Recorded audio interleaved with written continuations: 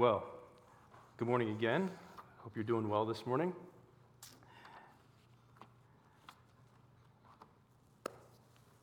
We are almost done with 1 Corinthians. When did we start? It was like October?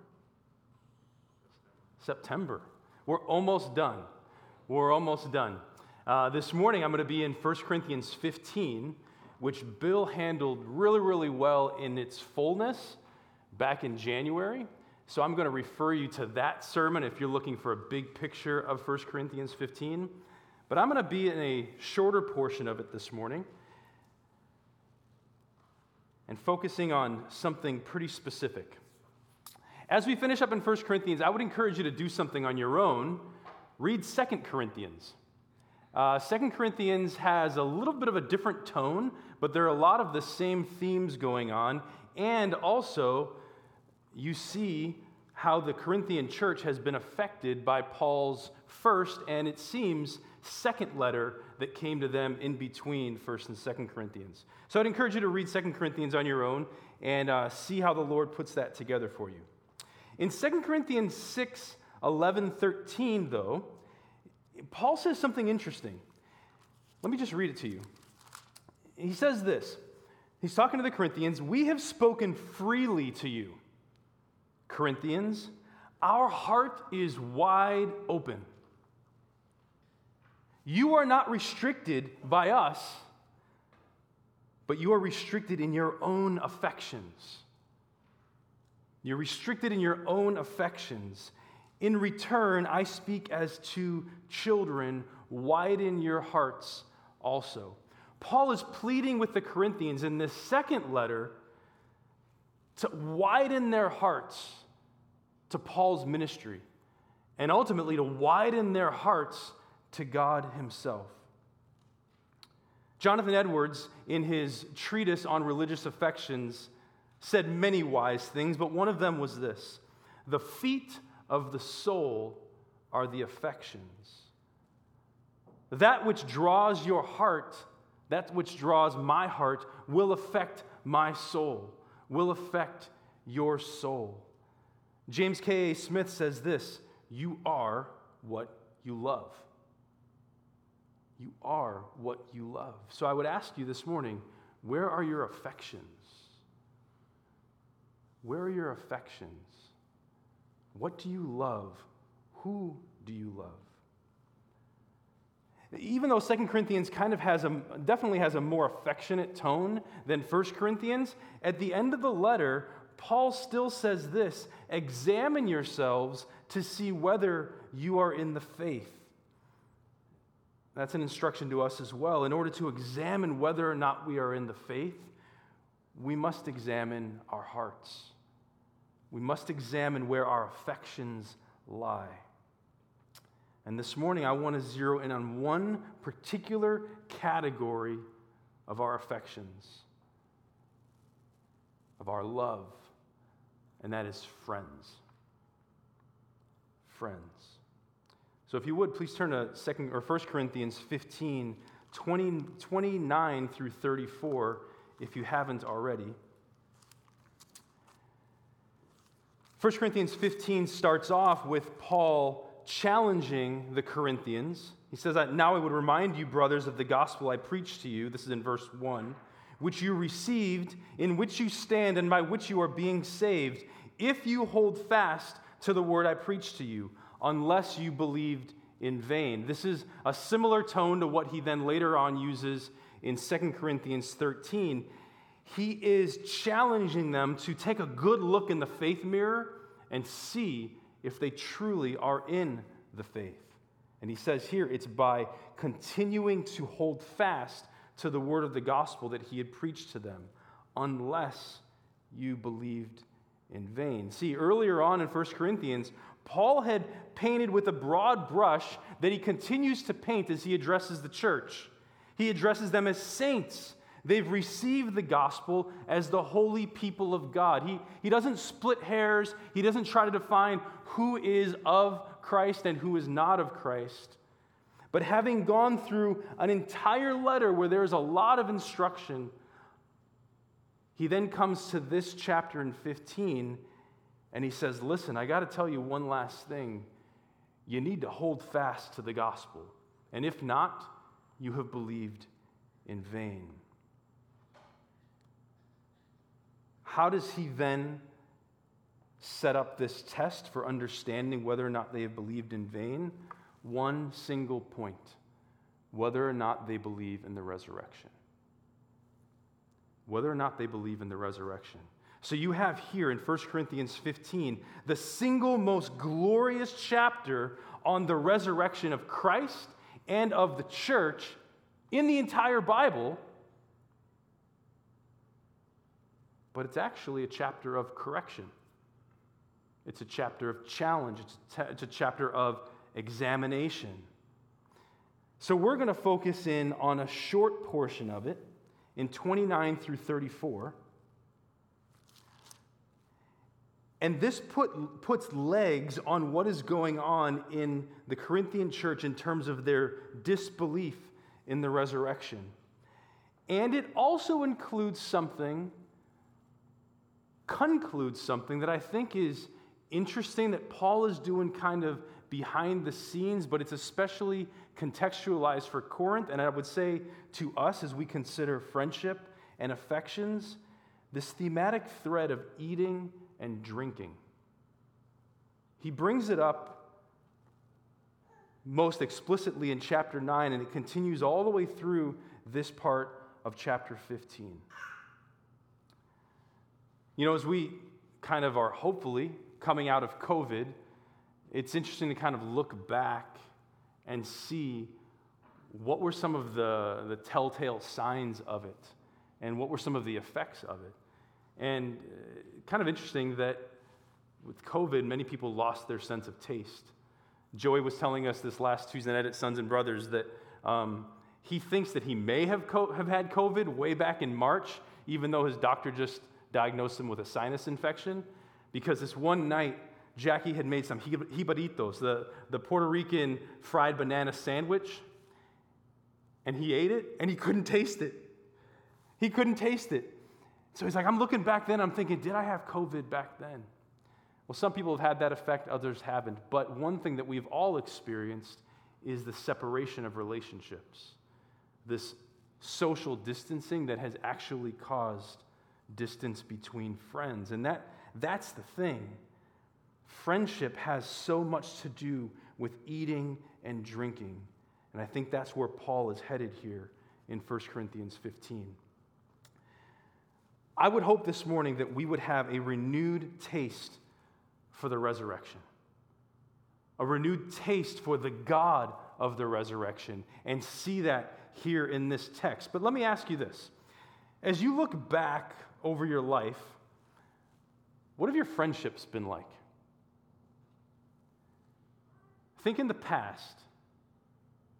If you're like me, when you were in a certain place or at a certain time, it was like your friendships, and I would even expand that maybe to boyfriend or girlfriend, were like the center of your universe. What are my friends doing on Friday night? We didn't have social media back when I was in high school, so it was really, we got to figure out what to do on Friday night, and we're not just going to be texting each other or IMing each other or whatever kids do these days. We were going to try to be in the same place and try to figure something out, and most Friday nights were actually pretty boring. But how did your friends influence you? Chances are, if you look back at your life and you see certain periods of great growth spiritually, you had some good friends surrounding you. Chances are, if you look back and you had times where you were flatlined or living in foolishness, you were surrounding yourselves with foolish friends. Friends impact us, they affect us in that way. And so I bring that forward to today. Who are your friends this morning? Who are those who influence you? Because that's what friends do. They influence us. Who are your friends this morning?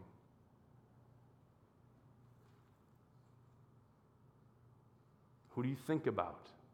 who's the center of your world, who have captured your friendship affections. Well, as we move towards handling that more towards the end of this section of verses, I want to talk a bit about the resurrection that will then help us understand this friendship dynamic. As we desire to have this renewed taste for the resurrection, I want to remind us that we have resurrection in our flesh. And I'm not saying we have resurrection of the flesh. That will happen, resurrection bodies. But I want to keep it in terms of what we're feeling, what actually every person feels even now. Look at verse 29. Paul has just been addressing kind of an apologetic of why the resurrection is true. And he says to the Corinthians, otherwise, what do people mean by being baptized on behalf of the dead? If the dead are not raised at all, why are people baptized on their behalf? A good question for you to ask would be, what does it mean that they were baptizing on behalf of the dead? And I would say that's a very good question because there are over 200 answers that have been offered to that question in Christian scholarship. So I'm just going to give you the shrug. Don't know.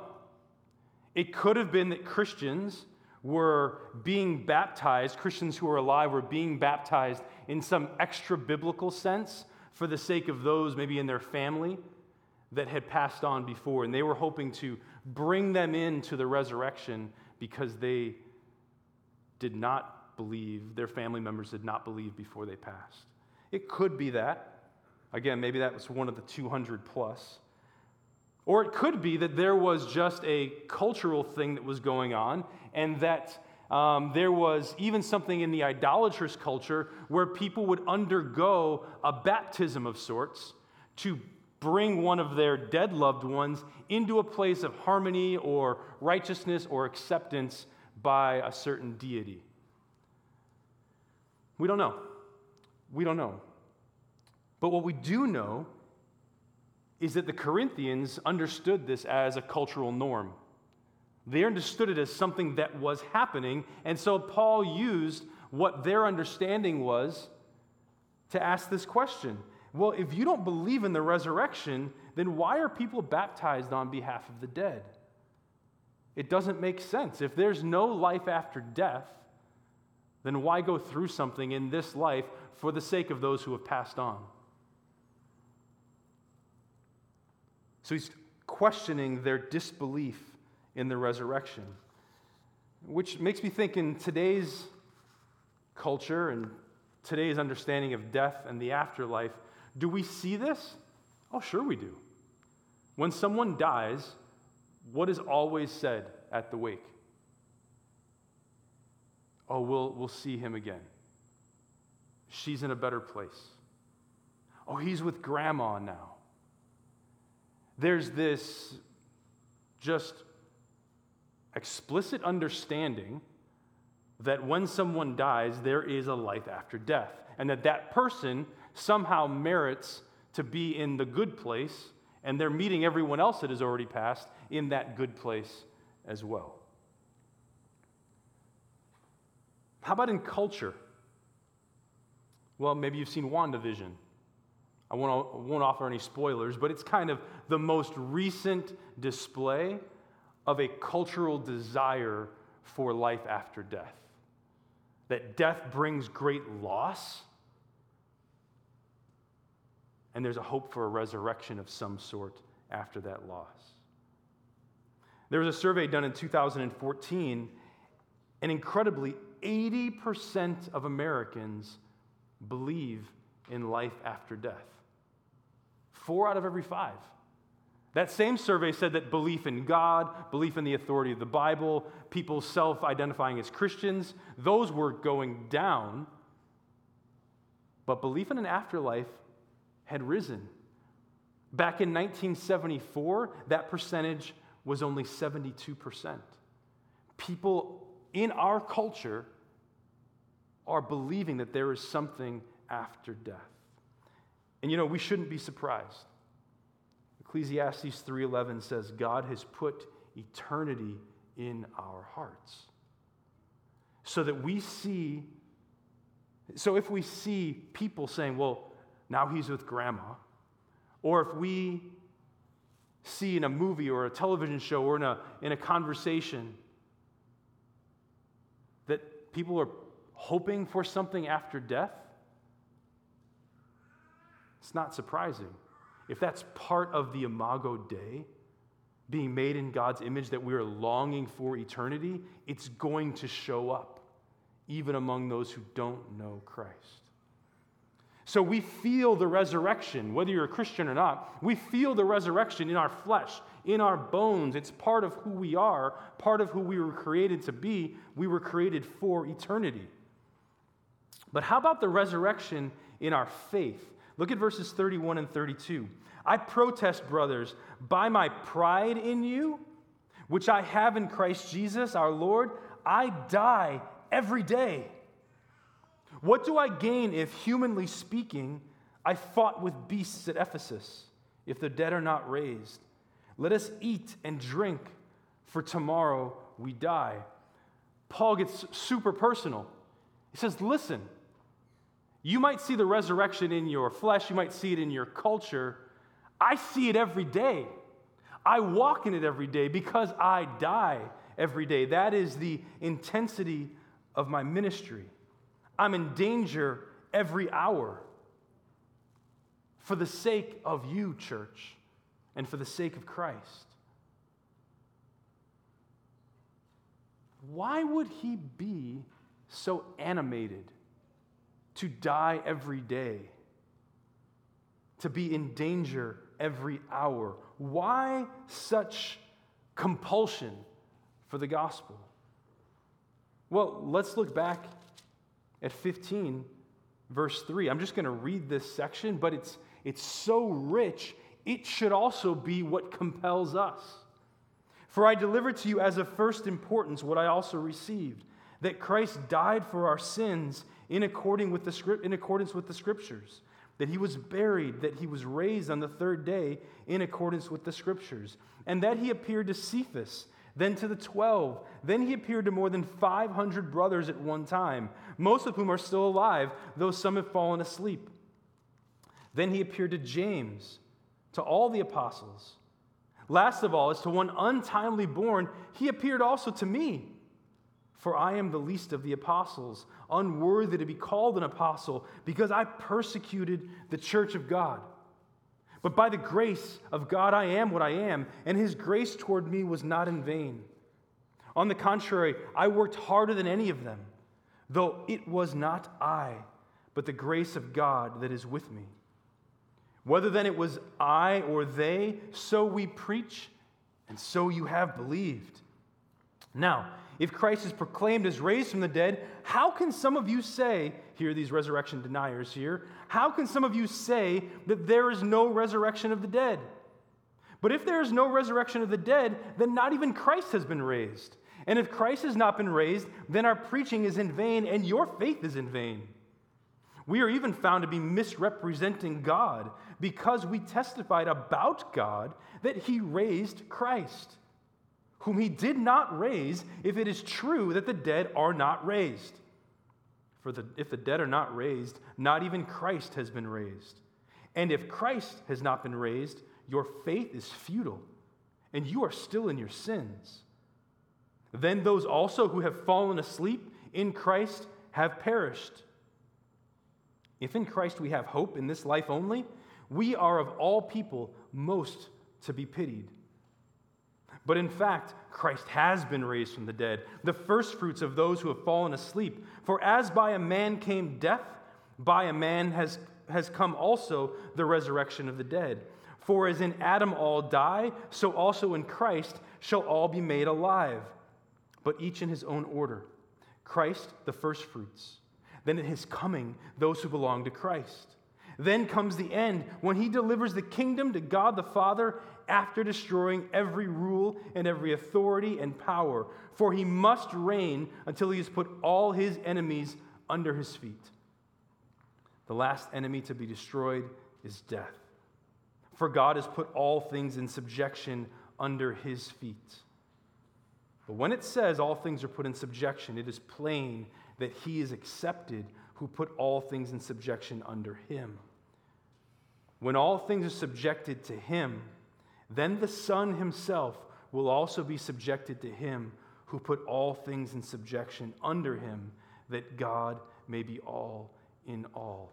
How could Paul be so compelled to die every day for the sake of the gospel? Boom, right there. He understands that the resurrection has changed everything. It has changed his whole understanding of the timeline of eternity.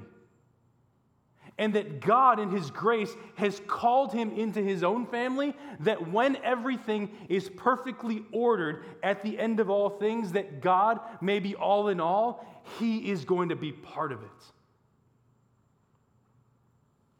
He realizes that just as Christ was raised, he will also be raised, and everyone who believes will also be raised.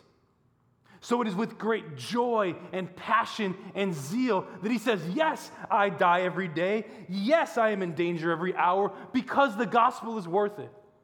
I have to tell people about the resurrection. I witnessed it. Even as a man unborn, I witnessed it. Jesus, the risen one, appeared to me. He told me, I am sending you to be a witness to the nations for my sake. Why is he so compelled? Because the call of God upon his life, the call to salvation and the call to be a witness. He knew that the ultimate order was coming, and he could taste that day. If you read through the book of Acts, the single most specific identifier that the people used of themselves, the people who were Christians used of themselves, was witnesses. Specifically, witnesses of the resurrection. After you read 2 Corinthians, go to the book of Acts and check it out. We are witnesses, we are witnesses, we are witnesses. Jesus himself said in Acts 1:8, you will be my witnesses to Judea, to Samaria, and to the ends of the earth. Brothers and sisters, we are meant to be witnesses to the resurrection.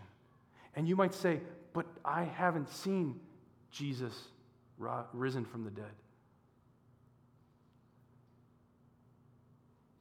You haven't? The revealed Word of God reveals Jesus risen from the dead.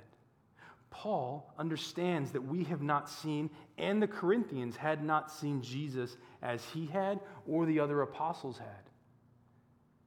So he says, listen, I am zealous about this. I die every day on your behalf for your sakes because I want you to know he is alive. And that changes everything.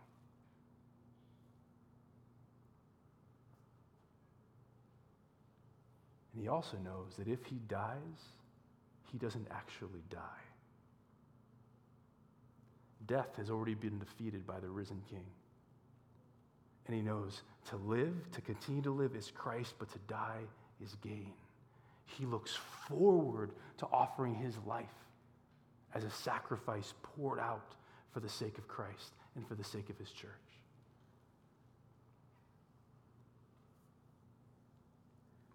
Our faith, the resurrection in our faith is absolutely necessary. The resurrection is absolutely necessary because if the resurrection was not true, then Jesus is still dead.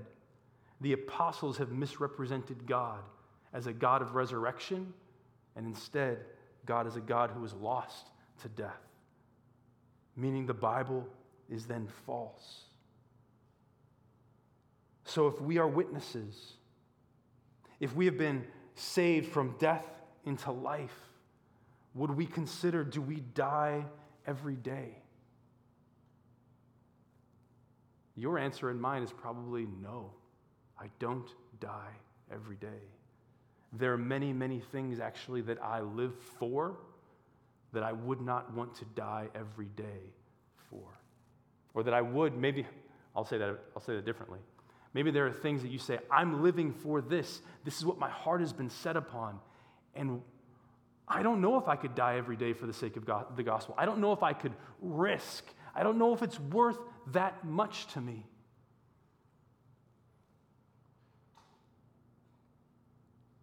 Jesus said, he who lives to keep his life will lose it. He who loses his life for my sake and for the gospel will find it.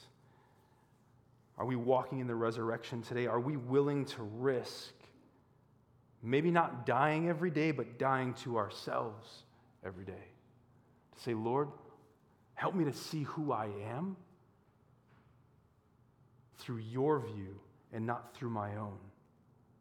I will risk, I will die, I will take the resurrection reality as compelling. Holy Spirit, help us. If you look at the end of verse 13, at the end of verse 32, let us eat and drink, for tomorrow we die. This is a phrase that we hear in our culture even today. It's interesting because it's originally an Old Testament quote. In Isaiah 22:13, earlier in that chapter, God is saying, Jerusalem, I'm calling you to repent. There is judgment coming. And instead, Jerusalem responds and says, well, okay, let's eat and drink, for tomorrow we die. An utter rejection of repentance. A worldview that is focused on today, that is focused on, don't worry about tomorrow, I will get drunk today for the sake of today. There's nothing beyond it. You know, at the end of Acts, Paul, as a Pharisee, is put on trial. At this point, a Christian Pharisee, but he's put on trial by the Sadducees. The Sadducees denied the resurrection. And Paul knew that this was the crux of his argument, the crux of what needed to be, why they were attacking him. Let's put it that way. And he was saying, listen, the resurrection is why I'm on trial today. But Christ has been raised. Is there not an empty tomb?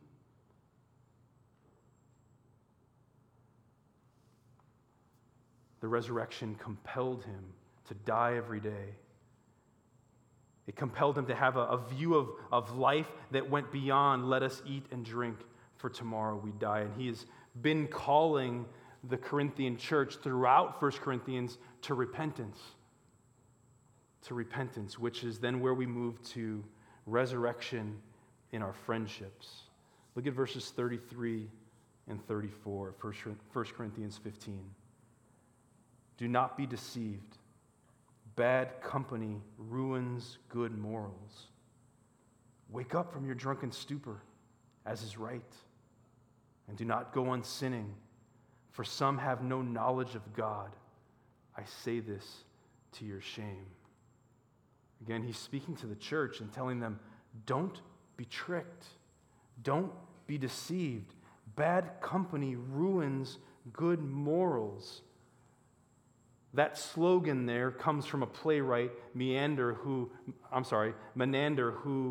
wrote his dramas about 300 years before Paul was writing to the Corinthians. This would have been a well-known slogan or just a thing that kind of people just threw around. Some similar things today might be live your truth. Do you. I know Drake has released a couple more albums since then, but YOLO. All right? These are things that seep into our culture and identify where our culture's affections actually are.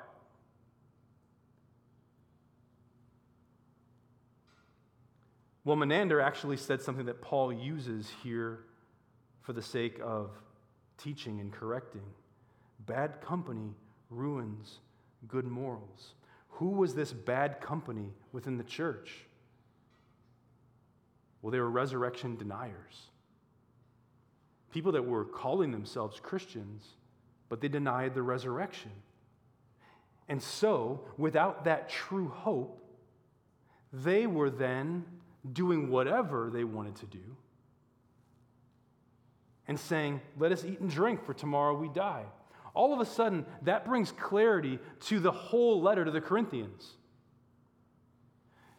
If the resurrection is foundational to the church, and these people were denying the resurrection, all of a sudden, there is no foundation for their faith, and others who are listening to them and beginning to doubt the resurrection themselves are then also beginning to waver. Well, if their worldview is a non-resurrection, hopeless, nihilistic understanding of the world, then obviously, let's eat and drink, for tomorrow we die. There's nothing else to do. This bad company was ruining the church. It was ruining the church. Listen to this skeptical question in verse 35. Someone will ask, how are the dead raised? What kind of body do they come? With what kind of body do they come? And Paul just straight up calls them foolish. Foolish person.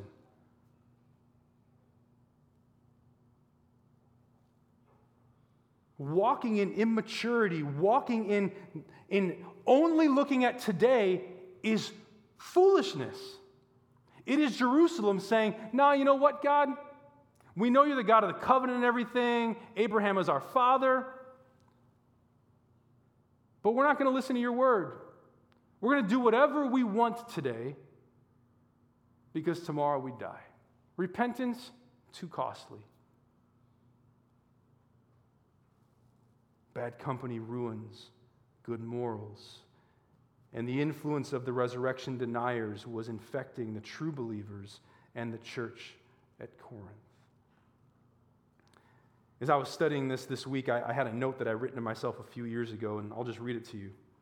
Living for today is the logical worldview of a reality without resurrection. So too, living in such a way with those who deny the resurrection corrupts the believer's resurrection assurance. That's why I'm bringing friendship into this. Because each of us as individual believers must judge and consider who is influencing us. Who are our friends? Because those friends are either stunting your maturity or they're increasing your maturity. They're good for your soul. Do you think Paul is barking up the wrong tree here? He's not. He wants them to understand their immaturity too. Remember back in chapter 3, verse 1? He said, listen, I can't talk to you as mature people. You're infants. You're infants. You need milk and not food. You can't handle mature food. To the mature, I speak wisdom. But you guys, I'm going to spend the rest of this letter just kind of like giving it to you a little bit at a time so you don't spit it up, helping you to understand your infants. Well, it makes sense that they were infants if they were questioning the main thing that was undergirding the church, the resurrection. They were fools, and they were making others foolish with them.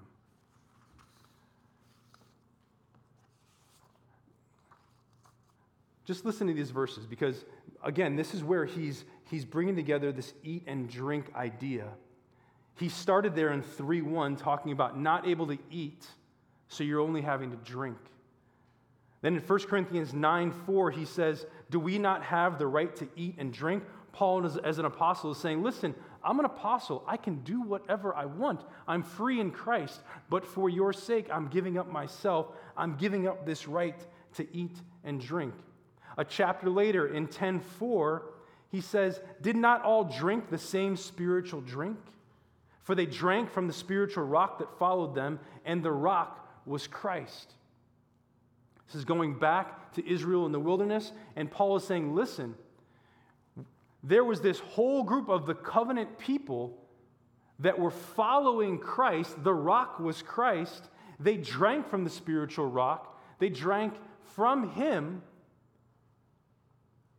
Yet what he goes on then to say is, do not be idolaters as some of them were. As it is written, the people sat down to eat and drink and rose up to play. What he's setting up here is this reality that how we eat and drink may seem just like an everyday type thing.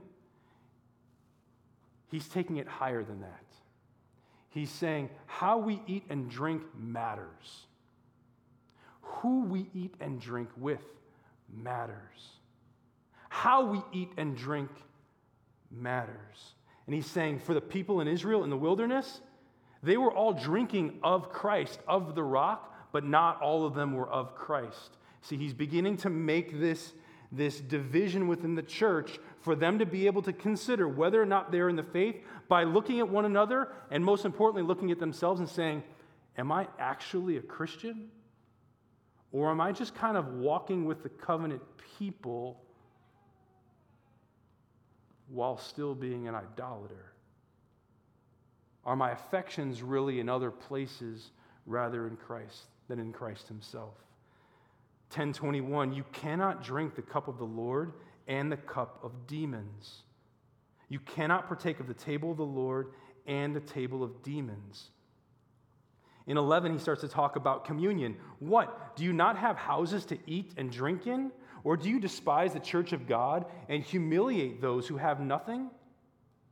In 11:25, in the same way, now he's talking about the Last Supper. Jesus also took the cup. This cup is the new covenant in my blood. It's something that we drink. Do this as often as you drink it in remembrance of me. For as often as you eat this bread and drink this cup, you proclaim the Lord's death until he comes. So he's making this divide. You are either of the cup of Christ, drinking the Spirit from the rock of Christ, or you are of the cup of demons, drinking the cup of idolatry. And church, you need to look at yourselves. Corinth, which side are you on? It doesn't just mean because you're cool with people in the church that you are actually a Christian.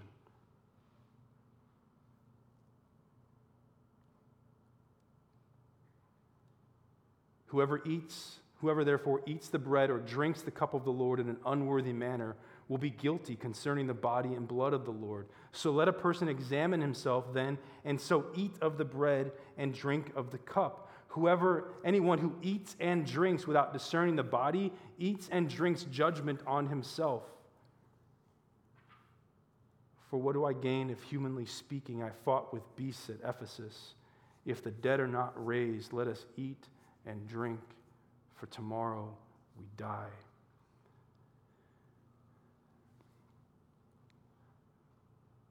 Paul's not letting them off the hook here. He wants them to take the understanding of the relationships within the church and who is influencing them in the church and outside of the church to see if they, as Bill said last week, are they more people of the Word or are they more people of the world? You cannot drink of the cup of Christ and the cup of demons. So here's the question for us. Who are we eating and drinking with? Who do we chill with? Who do we listen to? Who influences us is critical to remaining sober to the resurrection. Look at verse 34. Wake up from your drunken stupor, as is right, and do not go on sinning. For some have no knowledge of God, and I say this to your shame. If we're drunk in the world, we will not be filled with the Spirit. If we're drunk in the world, then we will not walk in the reality that God is a God of resurrection. We will not look forward to us being raised as Christ was raised. This is a problem. Wake up from your drunken stupor. Do not go on sinning. Those are parallels. When you're drunk in stupor, and he's not even necessarily saying drunk in like you just go and get drunk. He's saying spiritually drunk. You're drunk on the dregs of the world. You're just trying to fill yourself up.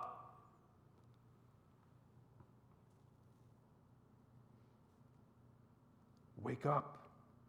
Stop sinning. For if you do not, you prove that you have no knowledge of God.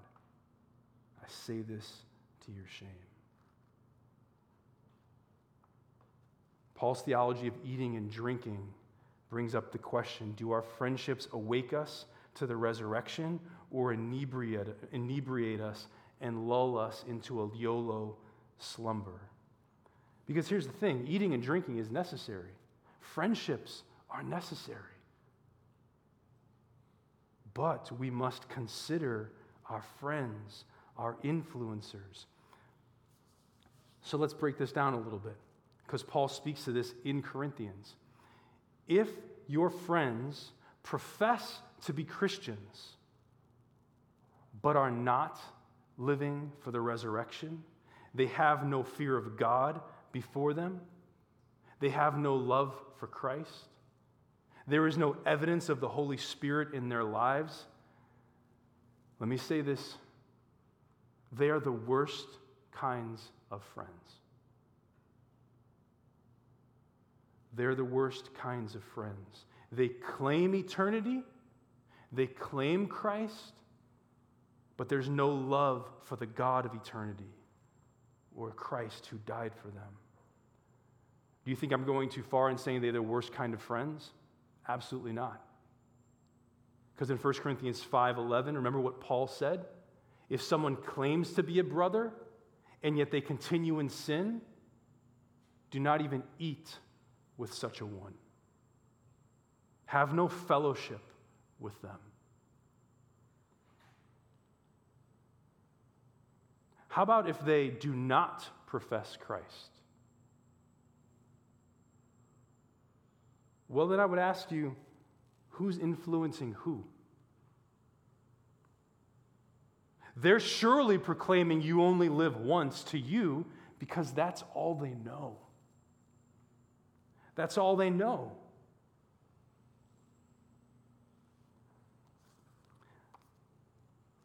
Let me read to you a bit from Thoughts for Young Men by J.C. Ryle. He writes this: never make an intimate friend of anyone who is not a friend of God. Now understand me, I do not speak of acquaintances. I do not mean that you ought to have nothing to do with any but true Christians. To take such a line is neither possible nor desirable in this world, to which Paul also mentions that in 1 Corinthians 5. I don't say to go out of the world and not to do business or anything else with people who aren't Christians. I'm telling you, be cautious of people who say they're Christians, but their lives show nothing of it. To take such a line is neither possible nor desirable in this world. Christianity requires no man to be uncourteous. But I do advise you to be very careful in your choice of friends.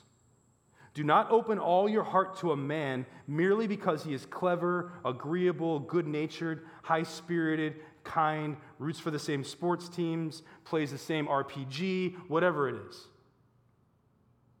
These things are all very well in their way, but they are not everything. Never be satisfied with the friendship of anyone who will not be useful to your soul. Believe me, the importance of this advice cannot be overrated. There is no telling the harm that is done by associating with godless companions and friends. The devil has few better helps in ruining a man's soul. Grant him this help, and he cares little for all the armor with which you may be armed against him. Good education, early habits of morality, sermons, books, regular homes, letters of parents, all the devil knows well will avail you little if you cling to ungodly friends. You may resist many open temptations, refuse many plain snares, but once take up a bad companion, and the devil is content.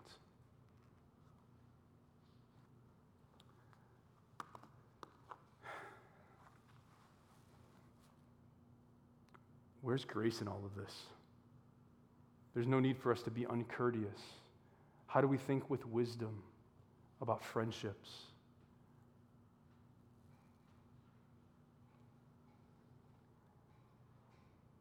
If you read in 2 Corinthians 5, Paul says that we are new creations in Christ Jesus. For everyone who is a Christian, there's constitutionally something different about us. The Spirit has taken our hearts and made them alive. To unite ourselves with a friend, whether it be a close friend or a boyfriend or a girlfriend or whatever that may be in there, to acquaint ourselves in such a way that we are intimately sharing our souls with them is an unbalanced equation. It's not even an equation. It doesn't equate. Because in Christ, we are different people. Paul says it himself also in 2 Corinthians 5. He's like, listen, before I was a Christian, I looked at Jesus. I don't know what to think of Jesus. He persecuted his followers for sure. But he says, but now that I know him, I don't regard him any longer in the flesh. I don't just look at where he was born or how he wasn't educated or what in this. It's like, no, now I see that Jesus is God incarnate, the one who came to live and to die and to rise again for sinners like me. And so I don't regard him anymore according to the flesh, and he says this, we don't regard anyone anymore according simply to the flesh. So it's good to find out like what somebody's background is, where they go to school, where do they live, what do they do for a job, are they married, do they have kids, yada, yada, yada. Those are all good things. But when we look at people and consider whether or not they should be true friends, not just acquaintances, but true friends, we can't just regard them according to the flesh. Paul is urging us to understand we are new creations in Christ Jesus. Different than all of those who are not. That's a resurrection difference. It's a resurrection difference. No longer do worldly categories define whether or not someone should be a friend. The first category to consider is whether or not they're a brother and sister. And you may say, well, how about those who aren't? How about if they do not profess Christ? Don't they need to know the gospel? Yes. But would the Spirit give us intentionality? Would he give us the zeal of Paul to risk in our faith, that we are so overwhelmed by the wonder of the resurrection of Christ, the wonder of us being resurrected from the dead ourselves, and that we will one day be resurrected, that we would be compelled to be resurrection people to those who are our acquaintances and who we long for them to be our friends in Christ.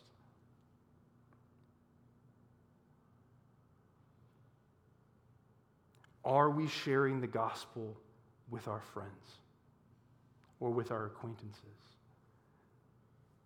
You may say, how? We could talk a lot about that. But let me try to just give you a simple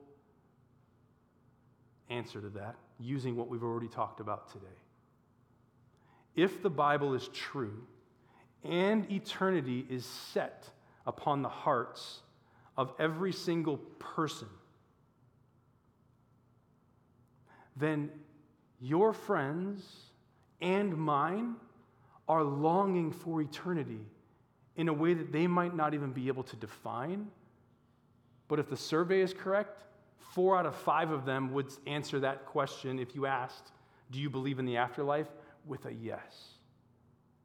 So would we be courageous enough? Would we risk enough to just take the step over the line and say to an acquaintance who may actually be a very close friend of yours. Do you believe in the afterlife? Do you believe that there's anything beyond the grave? And perhaps 4 of your 5 friends might say, yes. Eternity is stamped on our hearts. So would we walk in faith and ask, do you believe in life after death? If the Bible is true, then God is also calling his family back together. Jesus died and rose again to redeem brothers and sisters for himself. So if the Bible is true, that is happening, and the Spirit is doing his work in making that happen. So if we would step over that line and risk the first question, would you then step over the line and say, I love Jesus. Jesus has something to say about life after death. Would you mind if I shared that with you? All of a sudden, you're working from a place of something they may have already been trying to figure out themselves.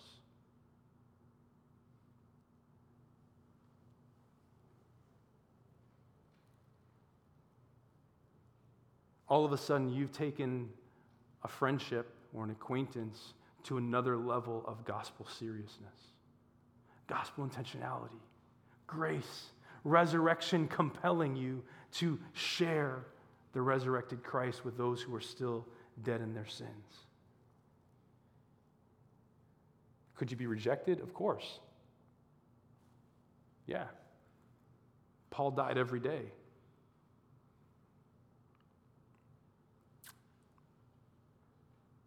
Is there one more question to ask in that conversation? There is. Jesus actually asked it himself. And if they would say, yeah, I'd love to hear about what Jesus says about life after death, take them to John 11. Read the story of Lazarus being raised from the dead. Jesus, with his friends, both his disciples, along with Mary and Martha and Lazarus, who he loved.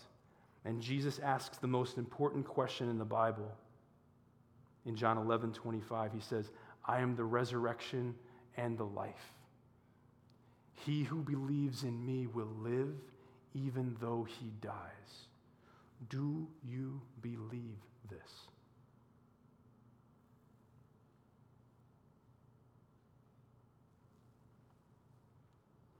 Because this Jesus is the one who has called us friends. He's the one who is faithful and true. He is present. He is speaking. He is listening. He gave himself as only a friend could, and then is raising us all up together with him. He is the friend.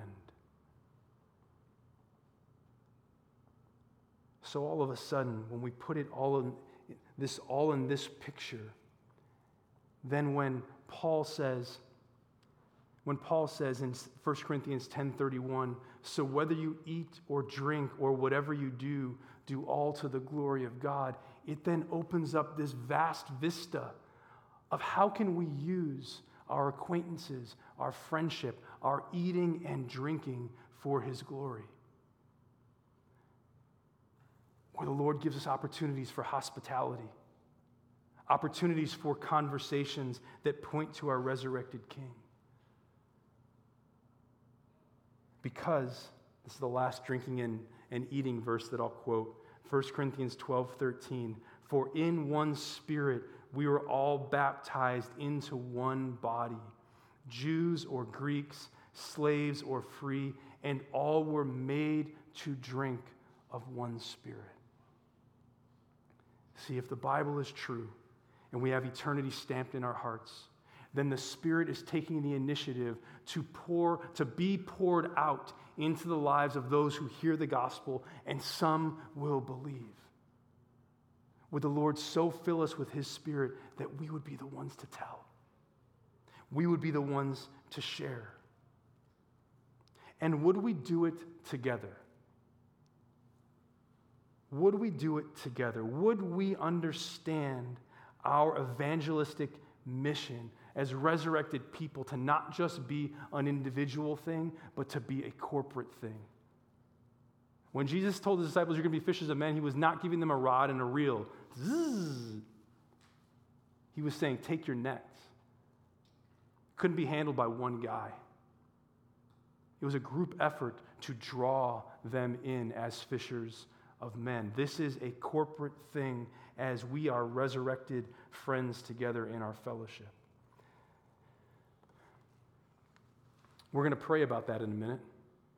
I'm going to invite you to pray according to some of these things that we've talked about today. If the Lord is stirring your heart for a greater longing for the resurrection, a faith that lives for the resurrection, and to pray that we would be people that are friends with one another, who eat of Christ together, who drink of the Spirit with others who do as well, and that we would pray for those others to drink of the Spirit and be saved.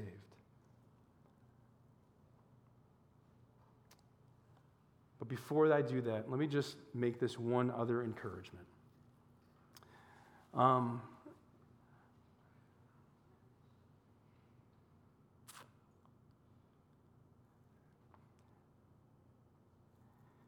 It's hard only having 30 people in the sanctuary this morning. We really miss you who are out there. And we need you. Not just to fill seats, but we need you. You're part of the body if you are in Christ as well. And we miss you. I would ask you to consider returning. We have many seats available this morning. This morning there are 3 people sitting in the balcony. 3. We need to worship together. We need to fellowship together. We need to be brothers and sisters, friends together again. See, in a body like this, one thing that I often hear is it's hard for me to trust other people. It's hard for me to develop deep friendships because people are always leaving. People are always leaving. And today in our membership meeting, there's a long list of people that are leaving. But let's not sorrow, okay? Let's not sorrow in that. Instead, let's press into body life. Let's press into loving one another well. Let's press in to being together. Because here's the hope. Here's the hope. Even when friends move, there will be a day, because we are now eternal friends in Christ, that we will have an eternity for those friendships to flourish. To know one another in the perfection of relationship, in the new heaven and new earth, worshiping Christ, where friendship will be beyond our wildest imaginations. So we will say goodbye to people this afternoon in terms of them being part of our regular fellowship, but we will not despair. And for those of us who are still here, let's pray the Lord would bring more in. People the Spirit is being poured out to, and they place their faith in Jesus Christ, and He builds His church. He builds us as friends through the power of His gospel.